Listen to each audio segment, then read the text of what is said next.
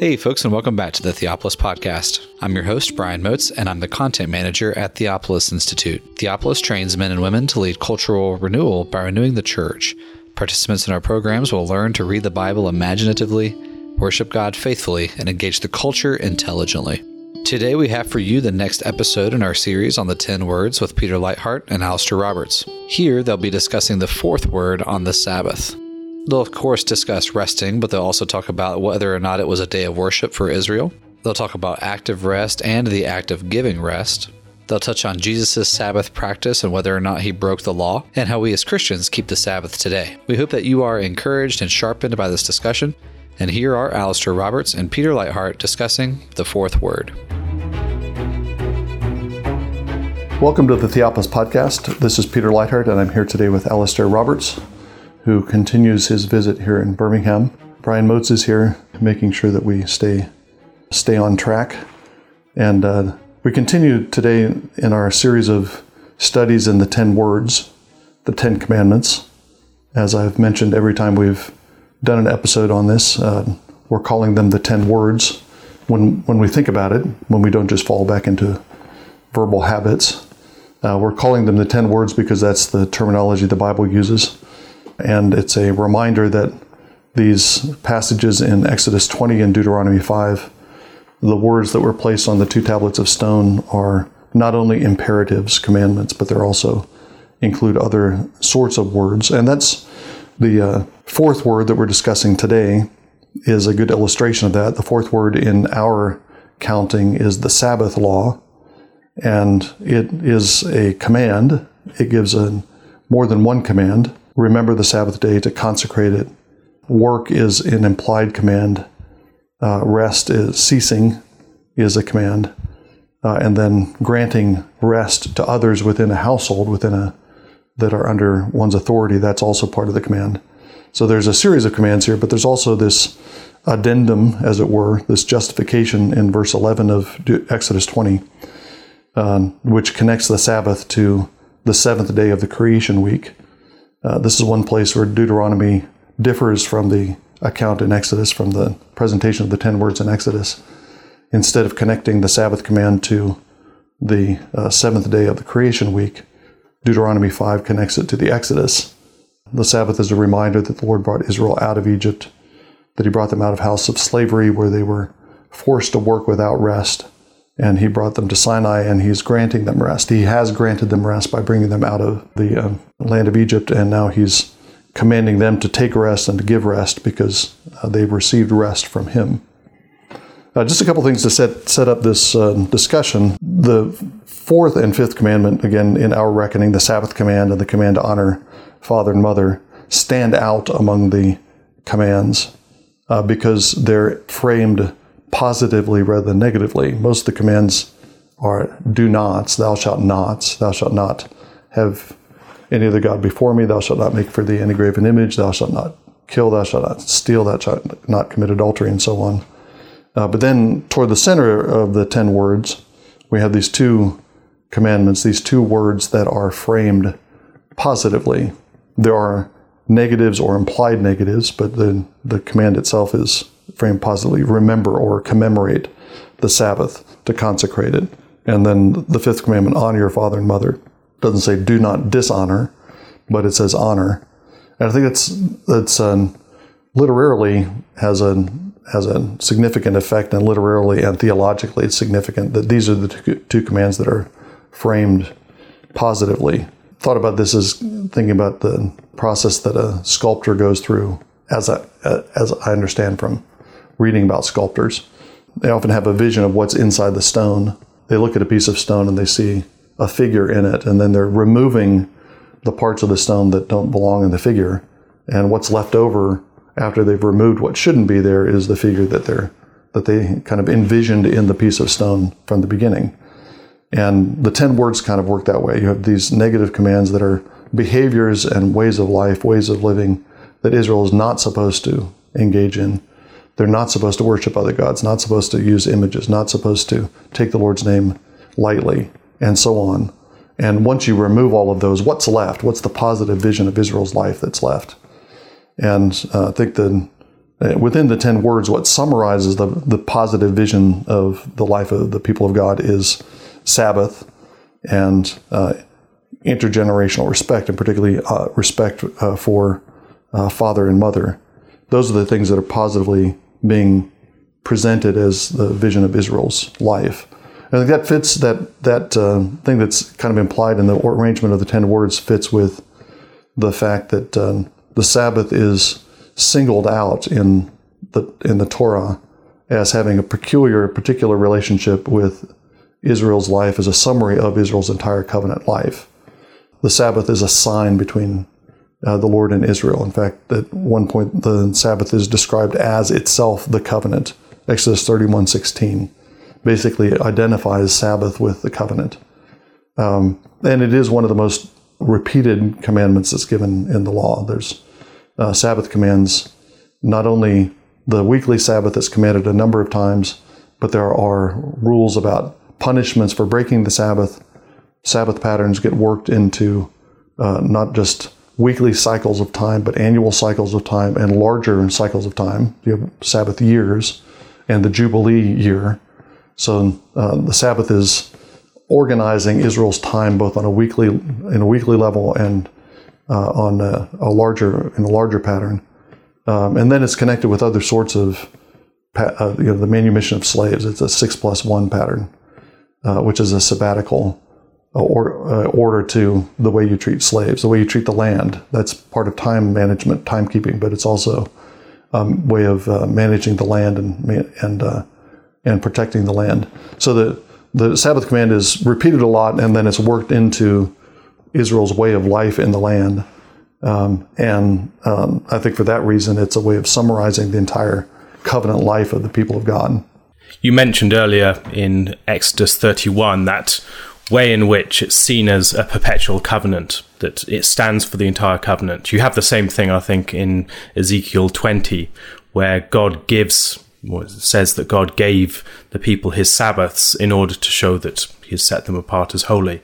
And that chapter in 31, it's the very climax of the gift of the law, that it sums up the final thing is the gift of the Sabbath as a perpetual covenant, and in language that's very reminiscent of the gift of circumcision to Abraham. It plays a similar role for Israel as it does for Abraham, circumcision does for Abraham. It's not the first time that they're introduced to the Sabbath. So Sabbaths are something new that they've not been celebrating before, in part because it's rest from labor, but also there's the way in which they're introduced to the principle of the Sabbath in the gift of the manna. There are 6 days of gathering, and then the 6th day you have enough to keep you for 2 days, and then you don't gather on the 7th day, and there's judgment upon those who do. So it is a principle that's already placed within a context of God providing for his people in that context, and then also a recognition of God as the one who has given his people that rest, that he's going to set apart that time where they do not have to continue their labor. Mm-hmm. Yeah, so that the connection with manna, that's in Exodus 16, the first time that Israel is commanded to keep Sabbath. The connection with manna highlights the fact that Sabbath keeping is an act of trust in God's provision, as you said. And what's interesting is that even after that way of provision, bread from heaven for 6 days and then 1 day not, even when that ends, they go into the land and you have natural provision of food, but they still keep Sabbath within a weekly Sabbath within that new setting, at least in part as a reminder that whether the bread shows up miraculously or whether it springs from the ground semi-miraculously by so-called natural process, it's still a gift of God, and it's still the Sabbath is a recognition of that they're relying on God's provision. Even the products of their labors are gifts from God to them. The other thing I think I wanted to highlight from what you said, I don't know if you were heading this direction or would agree with this, but the manna scene in Exodus 16 is the first time any human beings are said to keep Sabbath. And there's a pretty strong tradition in Reformed reflection on the Sabbath that it's a creation ordinance because God created the world in 6 days and he himself rested the 7th day. that would have set a pattern for human beings even before Israel's deliverance from Egypt. Possibly, but my inclination is to say that keeping the Sabbath is a privilege of the redeemed people. And the reason why, as you said, the reason why they are told to keep Sabbath at the time that they are, the reason why it's introduced at that point is because they've been delivered from the house of slavery, from the house of bondage. It's a memorial of that deliverance. It's also in something there's a kind of elevation. The Sabbath in the creation week is not just ceasing from the labor of creation, but it's connected with the Lord's enthronement as king over the creation. After he's made his cosmic house, he takes up his throne as ruler of the cosmic house, as he does when the tabernacle and temple are made. They're constructed, and then the Lord inhabits the most holy place and is enthroned above the cherubim in Sabbath glory. So when we add that dimension, when you add this dimension of elevation and kingship, then what's being communicated, I think, is that Israel is it's not just because they've been delivered from slavery and now they can rest in the sense of not having to work, but it's part of their elevation as the royal priesthood. They're actually entering into the Lord's rest, into his Sabbath enthronement in a way that humanity had not prior. And in addition to that, if you look back in the connections between Genesis 1 and 2 that James Jordan has pointed out, you see parallels between God's rest on the Sabbath and then the bringing together of the man and the wife and the rest that they have in each other in that union. And when we see God's gift of rest to his people, there's also a marital or nuptial dimension to that the rest that we're looking forward to is the marriage supper of the Lamb. It's the presence of God and the bridegroom with the bride. And that rest is something that points forward not just a cessation of labors, but to an enjoyment of deep union in the Spirit. Yeah, so it links with what we said in earlier episodes about the romantic marital dimensions of the Sabbath, of the Sinai covenant. The Lord is the husband of Israel entering into a marriage covenant with them, and this the particular sign that the Lord designates is the keeping of the Sabbath. It's often thought that the Sabbath in the Old Covenant was a cessation from rest, but not a day of worship particularly. The command is to cease. That's what the word Shabbat means. It means to cease from labor. There's a pun in the Hebrew on Shabbat and the word for seven. So the seventh day is an appropriate day for the Shabbat, for the ceasing. But it's thought that wasn't some at least think that wasn't a day of worship in the Old Covenant. I think there are a couple of indications that that's not the case, that in fact in the Old Covenant the Sabbath day was a day of ceasing from labor, but also a day on which Israel would be devoted to honoring God. So Bart makes this point in his discussion of the Sabbath in the Church Dogmatics, that it's the commands to worship God alone are not left in this kind of ethereal realm, but they're worked into, in the 10 words, they're worked into the actual pattern of Israel's timekeeping, so that they have to interrupt their work in order to acknowledge God as the source of all good. They're required to interrupt their daily pattern of labor. But and they'd interrupt it not just by stopping work, but also by worshiping. I think that's implied by the language of Exodus 20, commemorate the Sabbath day, the day of ceasing, to keep it holy or to consecrate it. That's goes on to say that the Lord consecrated the day by resting on the Sabbath day. That's in verse 11 of Exodus 20, which is what Genesis 2 tells us. So there's a consecration of the day. This is the Lord's day. It's set apart to the Lord as holy space is the Lord's space. Holy time is the Lord's time. How do you acknowledge holy time as the Lord's time? The implication would be that you acknowledge that day as the Lord's time by worshiping him on it. So I think it's implied there, but more explicitly stated in Leviticus 23, where you have a schedule of Israel's feasts, and the first one is the Sabbath day, and Israel is supposed to have a holy convocation on the Sabbath day. So that convocation means a gathering. When Israel settled in the land, they didn't all gather at the temple or the tabernacle every week. That would have been impossible.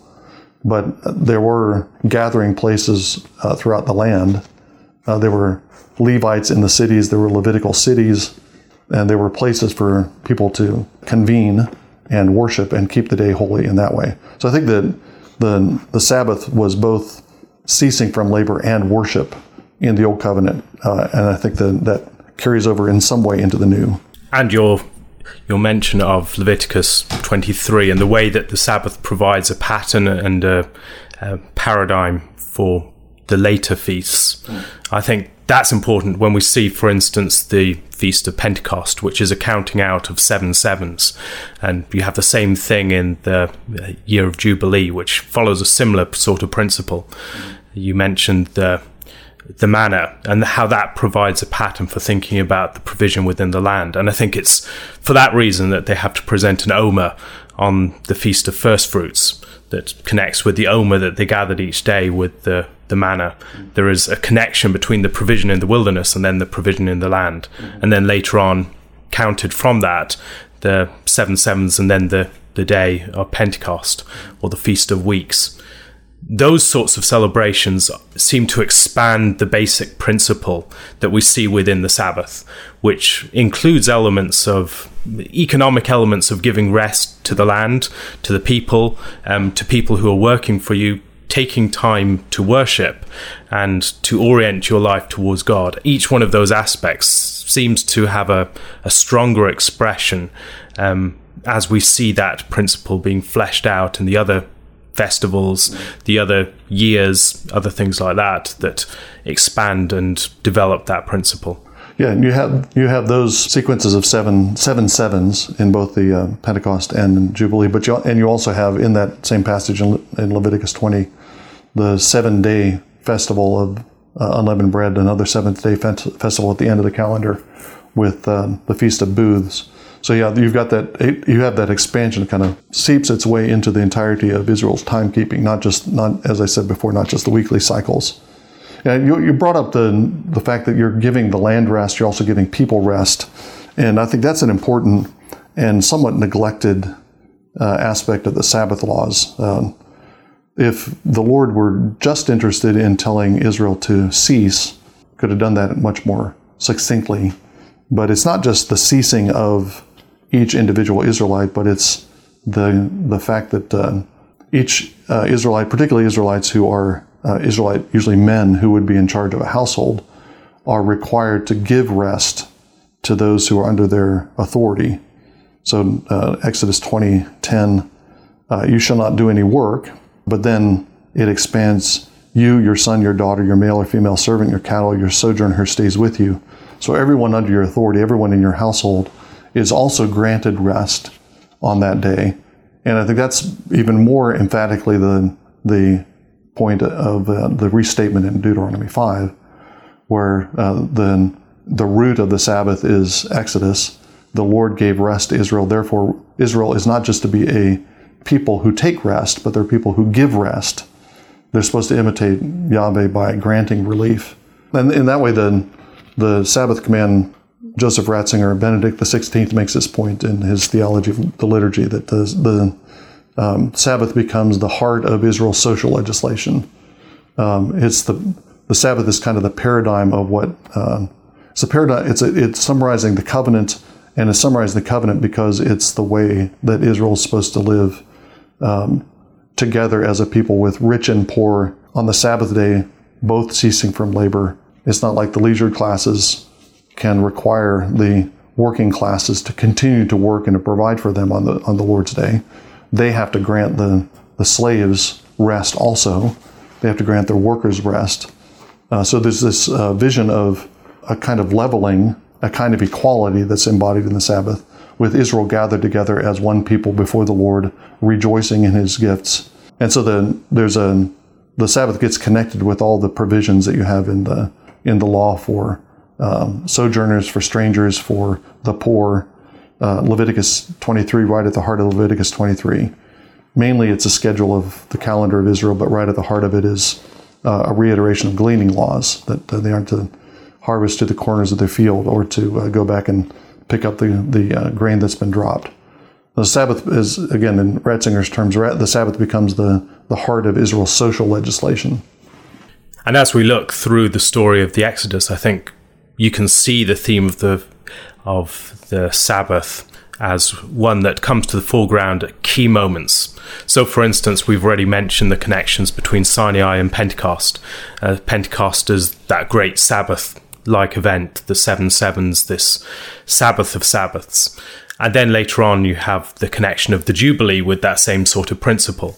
And if you look at the events of Sinai and the blowing of the horn beforehand, it might remind you of something like the defeat of Jericho, where you have a similar principle of sevens being expressed there, and the entrance into the land, that the land is being returned to its true owners. The land is experiencing its Jubilee within that moment. The year of Jubilee begins with the blowing of the trumpet, and Jericho, I think, presents that. So you have a people who are at risk. They're delivered from Pharaoh, but they have no land, and people without land are at risk. They don't have a secure ground in their freedom, and then God brings them into the land on that sort of Jubilee principle that we see in Jericho.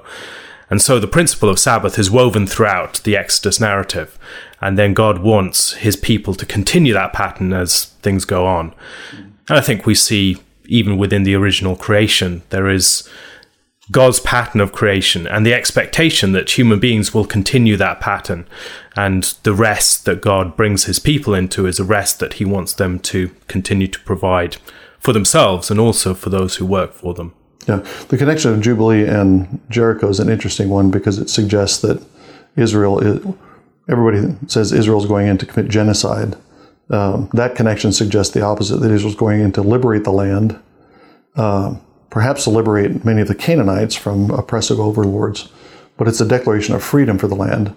And it is a Jubilee because, as you said, the rightful owners the land is being given to the rightful owners, which is the whole point of the Jubilee legislation. Yeah, that's a great connection. One of the things that comes up in the whole discussion of the Sabbath, of course, is Jesus' Sabbath practice, which is controversial in his lifetime. He heals regularly on the Sabbath. He has his disciples, they're eating from the grain field on the Sabbath day, which is to the Pharisees a form of harvest. They're violating the Sabbath day by doing work.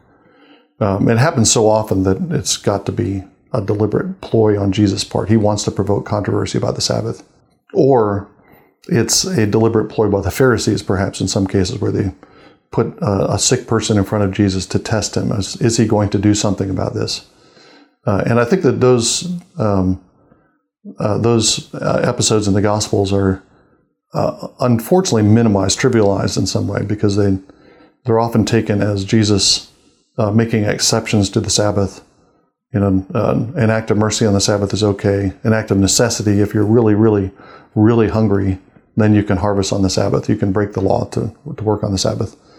You can, if somebody is at death's door, then you can help them on the Sabbath. That's not considered a violation of the Sabbath.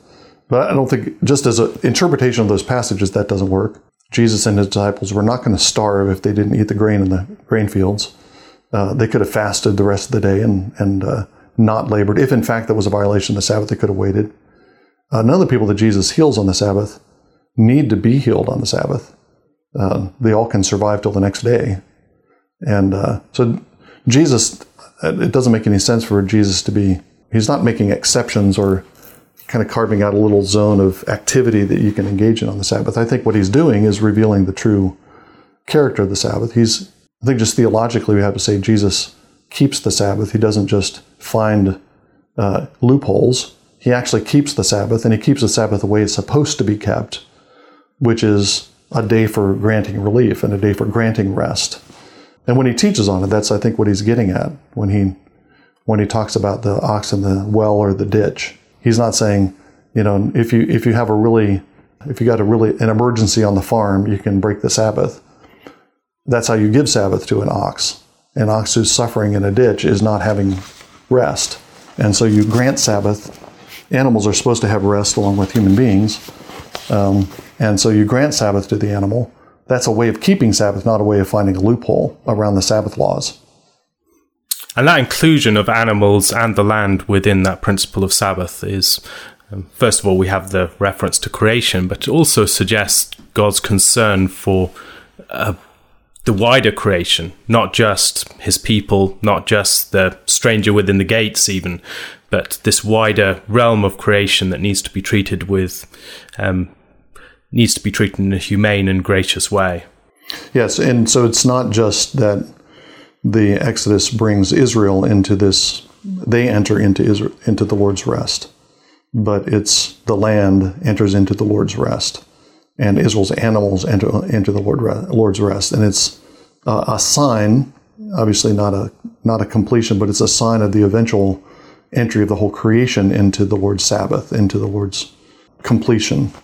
But one of the things that intrigues me about that is in a sense, the discrepancy between the Lord's Sabbath and Israel's Sabbath. The Lord enters into Sabbath at the creation because he in fact has finished. He's done his work.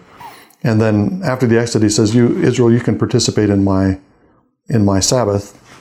You can keep Sabbath and at least participate in some small way, but their work is not finished." I mean, they begin participating in Sabbath before they ever get to the land. They keep Sabbath even though they've got more work to do in the land. So it's not like they've come to the end of their labors and therefore can cease. They cease in the midst of their labors. And I think that contrast, I think, is significant for understanding, again, for highlighting the fact that Sabbath is an act of faith. It's not just an act of faith in God's provision, but it's an act of faith in God's provision, you could say, or God's promise of completion. You cease now anticipating the time when labor will cease, when God's work through his people will be completed, when the creation will be brought into its full glory. We don't see that yet, but we rest now in anticipation of that eschatological Sabbath. When people talk about the law, often they have tidy categories into which to divide it. So you have the moral law, and you have the civil law, and you'll have the ritual or the ceremonial law. And Sabbath seems to violate those distinctions in all sorts of ways. It seems to be part of the moral law. It's part of the Ten Commandments, which we'd usually associate with the moral law. It's certainly part of the ritual or ceremonial law. It provides the basis for Israel's calendar and its feasts. And then, as we've noted, it's part of its civil law. It provides the basis for giving rest to the land, giving rest to workers, and all these economic principles bound into it. And that, for many approaches to the Old Testament law, confuses and confounds the ways in which we process this and think about how we should relate to it. Mm-hmm. Do we celebrate the Sabbath? Mm-hmm. And if so, how? Yeah, right. That's I think it's important as a caution against overly simplistic categorization of the Torah, as you say. But I think that does raise the practical question of how Christians are to keep or not to keep the Sabbath. I think this is true. Happy to be corrected, but I think it's true that there's a general consensus on a couple of points that seems to cut across much of the Christian church's tradition on the Sabbath. One is that the Lord's Day now, in the majority Christian tradition, is the day of resurrection, Sunday, the day of the new Exodus, as it were. That is a day of worship, there is a moral obligation to appear in the presence of God and to interrupt our labors, at least to the extent that we acknowledge God as the source of all good in the midst of in the regular rhythms of our time. That's not just a general principle that doesn't touch down on our actual timekeeping and work. It intervenes in life. It interrupts, as Bart says. The other thing that does seem to be a consensus is that, at least from the time of Constantine, the church provided a day of rest, and Christians would, there were a day of ceasing. That continues in some places. It continues to this day, where there is a day of ceasing from labor when you don't have a modern economy entirely shut down. The lights continue to be on, and there's certain things that are maintained, but there's a general cessation from productive labor, from the production and exchange of goods that makes up the modern economy. That's from at least from the time of Constantine, when Christianity became dominant, until the last century, 19th century, into the 20th century. You had seemed to be a consensus. How that worked out, what the restrictions were, was everybody as restrictive as is it Eric Liddell? Am I thinking the right? Yep. I got the right name. Eric Liddell. Sabbath's not a day for playing football, is it? Not everybody was that restricted, but I think there was a general consensus that a day of rest is a good thing. That's spiritually healthy. It's physically healthy. It's a way of providing. It's an act of mercy to people who are making their living laboring. And so when I've taught and written on this recently, I've kind of tried to sidestep all the detailed casuistry, which I think is worthwhile, but and say that there does seem to be this consensus about worship as a requirement, and when possible, that Christian cultures should organize themselves around this pattern of rest and work. How do you think the Sabbath? I mean, when I think of the principle of the New Covenant, we celebrate rest on the first day of the week. How do you think that changes our posture towards work, that we don't end with rest but begin with it? Well, I think it's in some ways it's a reversion to the original Adam's original condition, because his first day of full life, he's created on day 6. His first day of full life is the day of the Lord's Sabbath. I don't think he enters into that, but Sabbath is the beginning of his days rather than the end of his days. So the new covenant kind of goes back to that. Maybe I'm repeating something I said earlier. I think it again accents the fact that our Sabbath keeping is a sign of our trust in God's provision. It gives us a framework or a stance toward our labor. Again, Barth is really good on this. He talks about the Sabbath permeating the work life. Somebody who interrupts his work in order to honor God is, he doesn't use the terminology, but it's kind of being habituated to honor God in his labor. Somebody who devotes himself to prayer on one day of the week, that prayer is going to be permeating his life. Somebody who ceases from labor and rests in God's provision is going to enter into his labor, not frantically, not with the sense that the success depends on my effort, success depends on me, but trusting in God to provide. So I think there's still a rhythm in the sense you begin your week in rest with the Lord's Day, but you're also moving toward it. So you're always between rest and rest, which is in some ways the same pattern exists in Israel, even though they counted it as the last day. But I think the switch of the day does put that act of faith kind of front and center as the stance that you're taking toward the work that you're engaging in through the week. And the first Sabbath that we see at the creation is a day of general judgment. God declares his judgment upon his whole creation that it's very good. And each Sabbath has a character of the day of the Lord, that anticipation of final judgment, in a judgment upon those who appear before God and their world. When we gather before God, it seems to me that there is that expectation that we are coming to be judged. In places like 1 Corinthians 11, as the people gather and celebrate the supper together, there is the expectation that as they drink the cup, it's supposed to be a cup of blessing, but if they are partaken in a worthy manner, then they bring judgment upon themselves. There is this anticipation of the great judgment in a testing of God's people. But beginning with that rest and with judgment, there is a principle there, I think, of out of Christ's work and his grace, we begin with justification. We begin with this relief of our judgment, forgiveness of sins, and then on the basis of that, we can act and work in a freer way than those who are anticipating a judgment that we don't know where we'll stand relative to it. The work has already been done, and now we begin with rest. Yeah, and the other side of the judgment is that we are entering into the Lord's Sabbath. We're entering into his royal enthronement. And that means that we not only are judged, which is true, we appear before God and we are subject to his judgment, but we're also enthroned with him. Sabbath is enthronement of the Lord, and we enter into it as his children, as his sons, princes and princesses, kings and queens, along with Jesus Christ. And that means that gathering for worship is not only subjection to judgment, but it's actually participation also in the Lord's judgments. So that royal dimension is part of the privilege that we have.